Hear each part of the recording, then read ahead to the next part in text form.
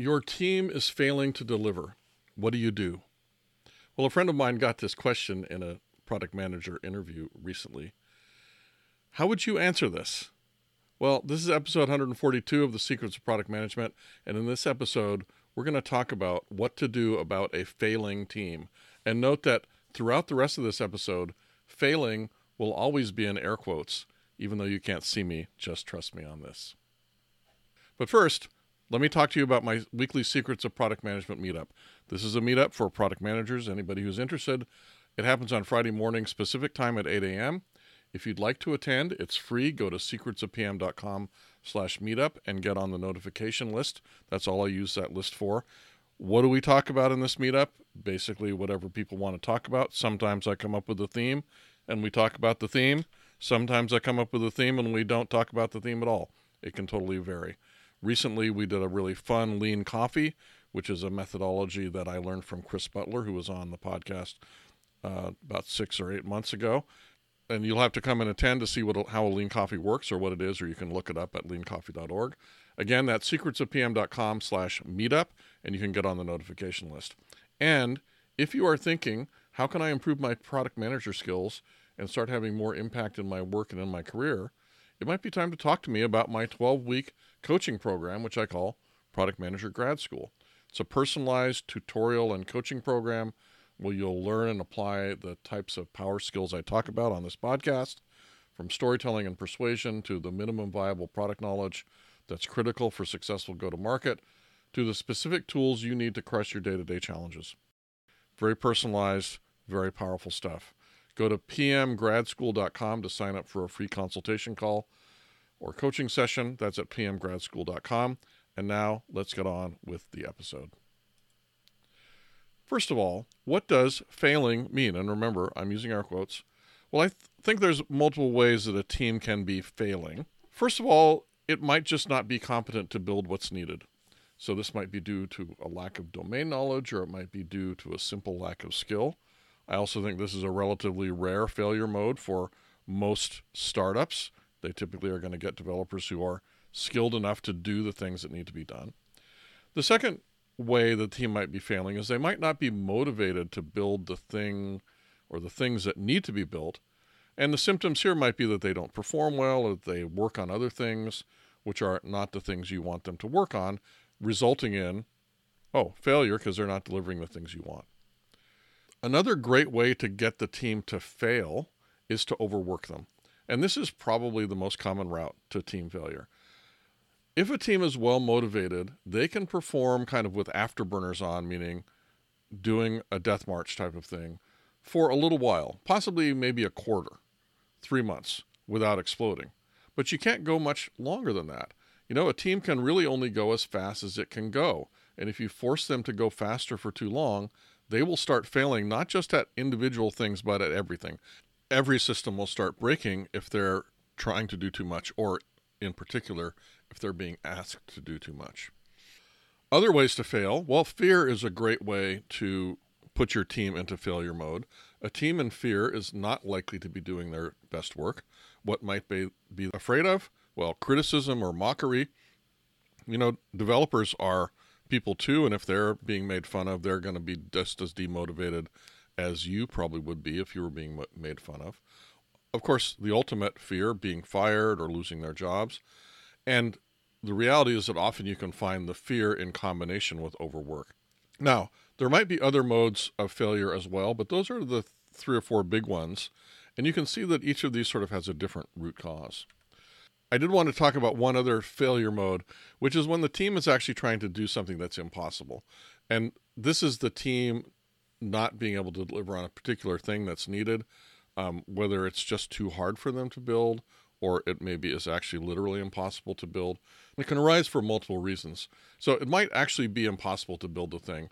I've had customer requests for impossible features before, and luckily never had to get my team to try to build it. I could usually talk the customer down by sort of pointing out how impossible it was. But if you commit to a customer or a prospect or to an executive to build something that's impossible, you can't avoid failing in that case because it's impossible. You can't do it. And so you will fail to deliver, and that means that you will fail in the eyes of whoever it was you committed to. Even in this case, there might be some things you can do, but they never involve building the impossible thing, of course. Maybe you can build something that delivers on part of the request, some non-impossible subset of the version of the request. It's also possible that the team just doesn't have the technical capability.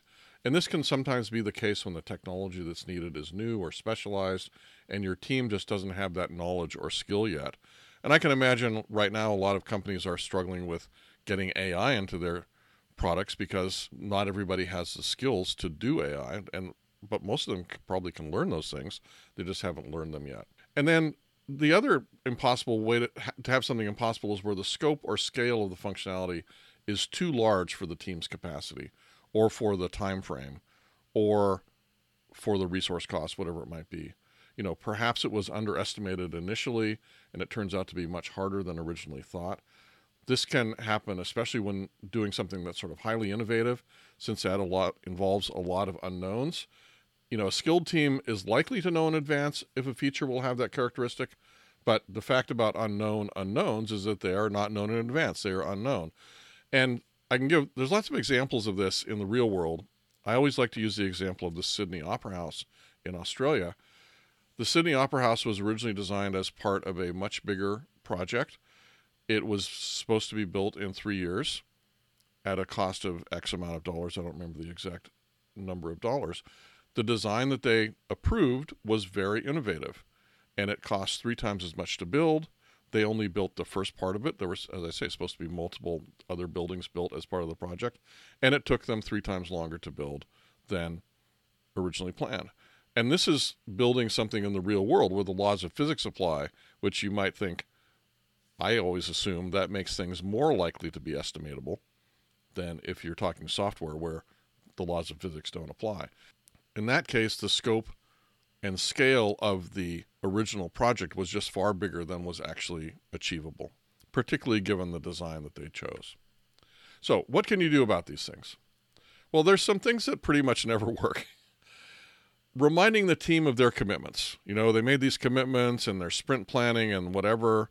They made the commitments to the executives. I made commitments as the product manager, so don't take care of me, whatever. That almost never works to bring the team out of failure. Another thing that usually doesn't work, starting to monitor the metrics more closely. The metrics probably reflect some aspect of reality, but just monitoring them is not going to fix the reality. Bringing in an agile coach because, obviously we're not doing agile right because the team is not delivering. Well, typically the problem is not that the team is not doing agile right. Even if they aren't, that's not usually a root cause of failure because agile gets you a little faster, maybe if you do it right, but it doesn't change a team from being a failing team to being a successful team. That's usually caused by some other problem. Another thing that sometimes happens, move everybody around to new managers, or fire the managers and bring in new ones, or fire the team and bring in a new one, or fire half the team and tell the remaining members that their jobs depend on picking up the slack. So we've heard this happen recently at a very big company that we all know, and it's not clear yet how that's worked out.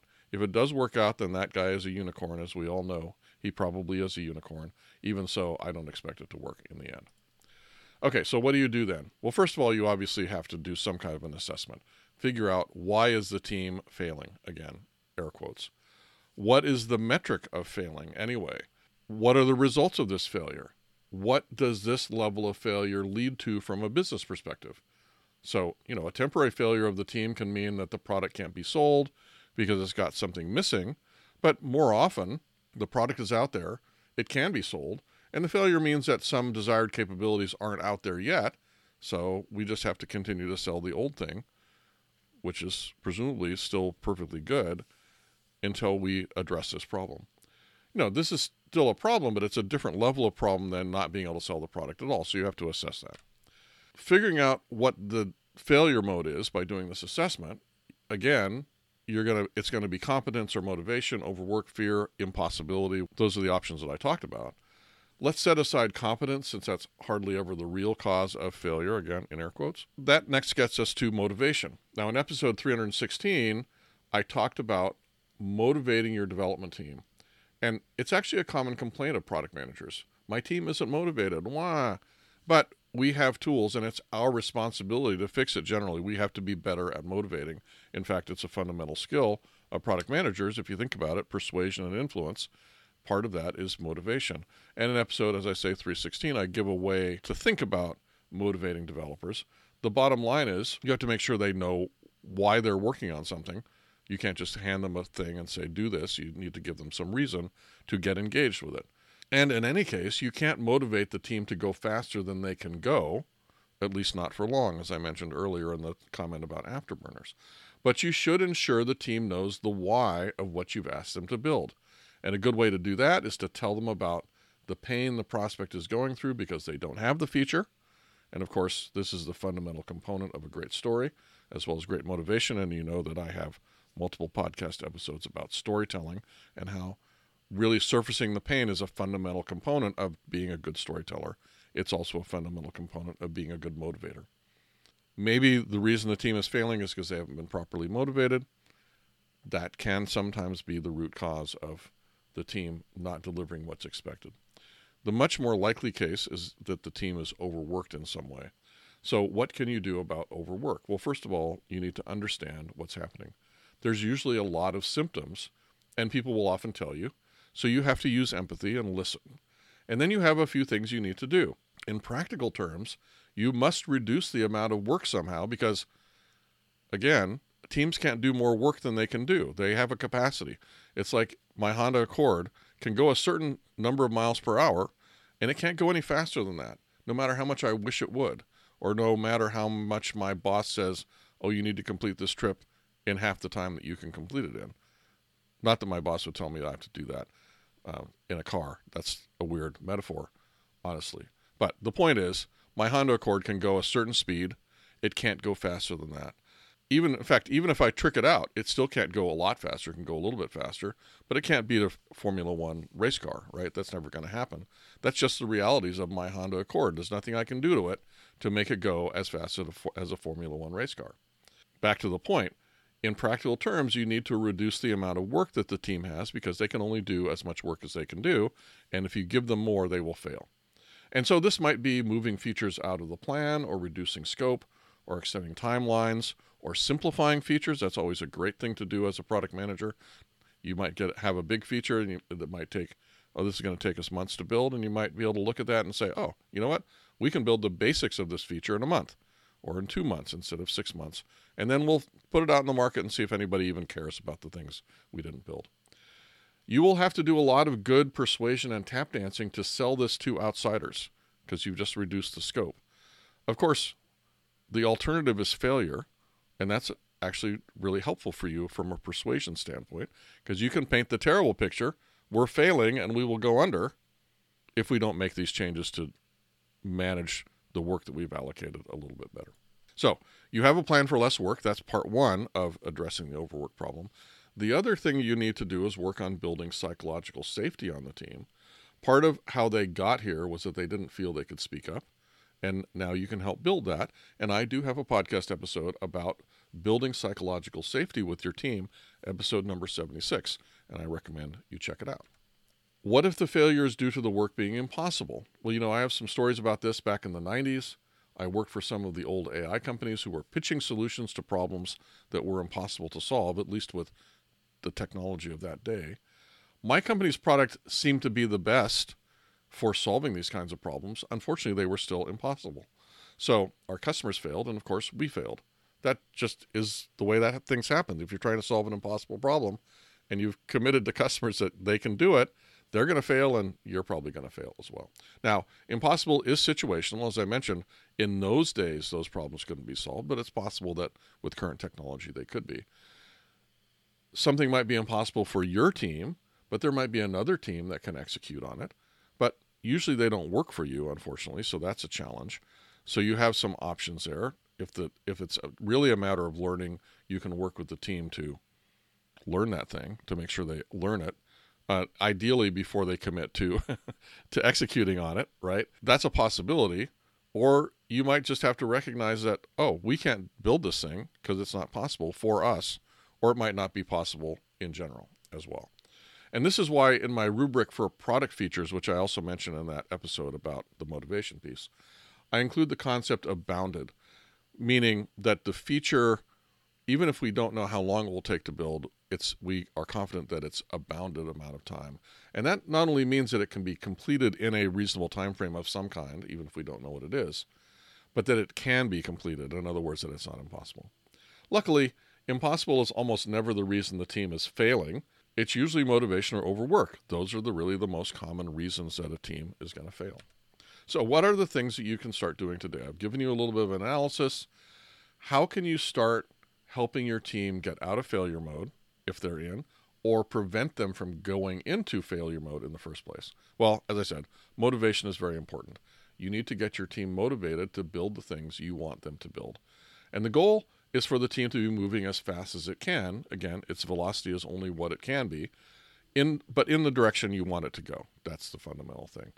To get them pointed that way, you have to motivate them on the importance or value of what you want them to build, and then you have to turn them free on getting to that place. Secondly, you need to have some early warning systems in place to detect situations where the team is facing overwhelm or facing overwork, either by a feature that's much more challenging than expected, or that requires technical skills or knowledge that they don't have, or where they simply take on more than they can handle.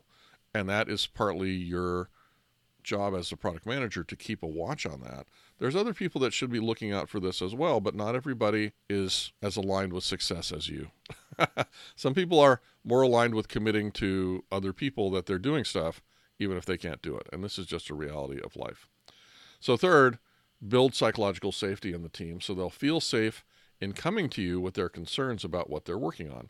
It's far better to have a team that's failing but communicating with you about their issues than to have a team that's failing but they aren't able to tell you for fear of retaliation. You need the team to be able to come to you with their concerns without fear of reprisals. So those are some ideas about how to deal with a team that is failing and what you might do about it. I'm sure there's a lot more to say about this topic, a lot more than I can put into a 15-minute podcast episode. But hopefully these are some ideas that you can make use of on a day-to-day basis. Hopefully not a day-to-day basis, actually. Hopefully on a rare basis, but when you need them, you'll listen to the podcast episode and you'll have some idea what to do. You've been listening to episode 142 of The Secrets of Product Management.